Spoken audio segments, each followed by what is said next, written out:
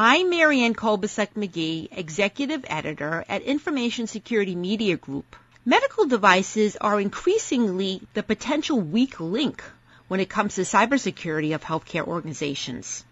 Today I'm speaking with Greg Enriquez, CEO of security solutions and services provider TrapX.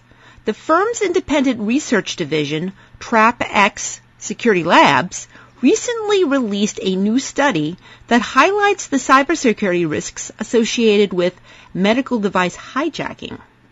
Greg will be describing what medical device hijacking is and the risks that this poses to healthcare entities and patients. Hi, Greg. Hello, Marianne. How are you? Great. Thank you so much for joining us. So now for starters, what is medical device hijacking? So TrapX Labs publishes regularly reports on what we call the anatomy of an attack. And in our work helping hospitals and medical providers protect their environments, we discovered something we coined as MedJack, where attackers have been able to take over medical devices and use them as pivot points for further attacks inside a hospital or the administrative systems of a healthcare provider. So now, what kinds of medical devices are most vulnerable to this hijacking and why?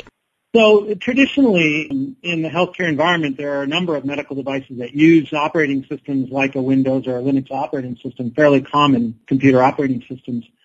And those kinds of medical devices, whether they be a PACS device or a blood gas analyzer, radiology devices, can be susceptible to attacks from individuals who want to either take over that device, use it as a pivot point, or hide out in a place inside the hospital to further gain information or access to other systems. So it's evolved over time. We're seeing that in healthcare environments, medical records, personal information has become more and more valuable to attackers. So they're finding the security defenses on traditional administrative devices might be more prohibitive.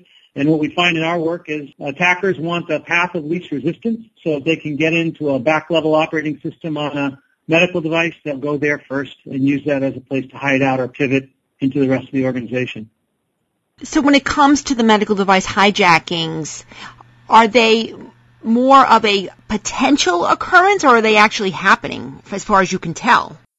Well, in a report that TrapX Labs releases this week, we cite 3 different instances where medical devices have been attacked, and we've located both common malware and targeted malware on those devices. We've even found some viruses as old as 2008 to be located on those devices. So they have been attacked. They have been used as pivot points inside a healthcare organization, and we have seen evidence of exfiltration of data out of that organization into sites in Europe and China.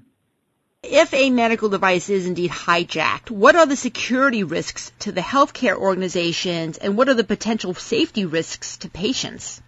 Well, everything we've observed, that's a good question. Everything we've observed so far has been malware or viruses are resident on these devices. We haven't seen any indication that a device has been altered or damaged.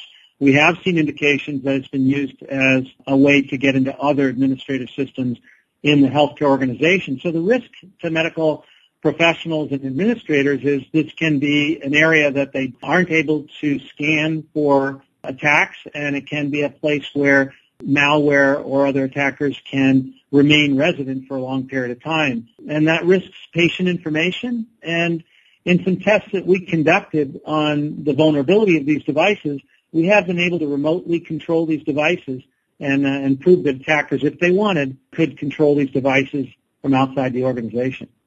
Now, there has also been some research by other independent researchers who have found various flaws on, for instance, infusion pumps. Any of the products that have been sort of cited so far by FDA and Homeland Security, are any of those the products that you've seen these same issues, or are they different products? We actually cite the products in our example. Our particular instance is a different product than some that have already been published, but of course, any device that's using a back-level operating system that's on a network that's connected to the Internet is vulnerable to attack. If these systems aren't patched, or if they're not monitored with traditional security defenses, they can be vulnerable. They can be more vulnerable than other administrative systems in the hospital. How can healthcare providers detect if their devices are indeed hijacked? It's a good question. We make a number of recommendations in our report for medical device manufacturers and for healthcare providers on what to do. The first thing is to coordinate closely with the manufacturer to make sure that you're getting the most up-to-date devices and that your manufacturer is following security procedures for those devices, and coordinating that with the rules that the FDA has put in place advising manufacturers to use current security practices on those devices. Many are, and many are very diligent about this. You also should make sure that the devices in your environment are up to date. If you have devices that are older, it might be time to replace with new generations of technology that would be more secure. Of course, using secondary networks or protecting medical device networks with a second firewall inside your organization is an approach that many use if possible. That way you give another layer of defense. And then making sure that your vendors on a quarterly basis are working with you to scan those devices and make sure they're protected from attackers. Now, any advice to the medical device makers on what they should be doing to help prevent their products from being vulnerable to these sorts of things? I think being current with all patching of the operating systems, using the most current operating systems or practices that should be used for medical devices and other administrative systems. We call it in good hygiene, doing vulnerability scans, updating and patching your operating systems and making sure you're using the most current versions. Those are very good practices all around. The FDA has also made some recommendations to vendors on what they can do. And then staying in close, as I mentioned earlier, close communications with healthcare providers to make sure they're using the devices in the proper fashion on the network.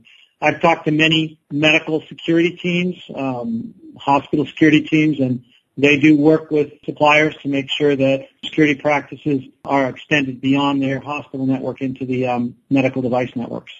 And again, going back to the healthcare providers, are there any telltale signs from the medical devices, anything that they should look for in terms of how these devices are operating, or data that's coming out of these devices that might be a sign that they need to address either a possible hijacking or some other cybersecurity issue? You know, that's a very good question, and I hope as we continue to see this Internet of Things or more devices attached to the Internet and to the networks, that we'll find more security tools able to alert security professionals about possible breaches or compromise of these systems. Today, the approach that we use at TrapX is one that's able to, without impacting the operation of these devices, able to identify when there's been a breach and movement within the network of any attackers or malware. So all I can say is use a layered defensive security products, make sure that your operating systems are up to date and patched, and look at new techniques for identifying breaches on these devices for allowing your security professionals to locate and remediate any problems. You're never going to stop a targeted attacker from getting inside your network. What you will do is find the shortest amount of time to identify there's been a breach, try and get the most high fidelity, the most reliable information so you're not sifting through a lot of it, and then take action and remediate as quickly as possible. We try to identify a breach or an attack in under 10 minutes and then remediate as quickly as possible. The other thing they can do, clearly I should have mentioned earlier, is the more we can encrypt information that's on these devices, the more protected you'll be. And often we see in medical devices, passwords are not protected appropriately, administrative privileges aren't protected, and data on these devices is not encrypted. So we want to try and stress that encrypting the data on especially sensitive devices is a critical security strategy. Thanks, Greg. I've been speaking to security expert Greg Enriquez. I'm Marianne Kolbasuk-McGee of Information Security Media Group. Thanks for listening.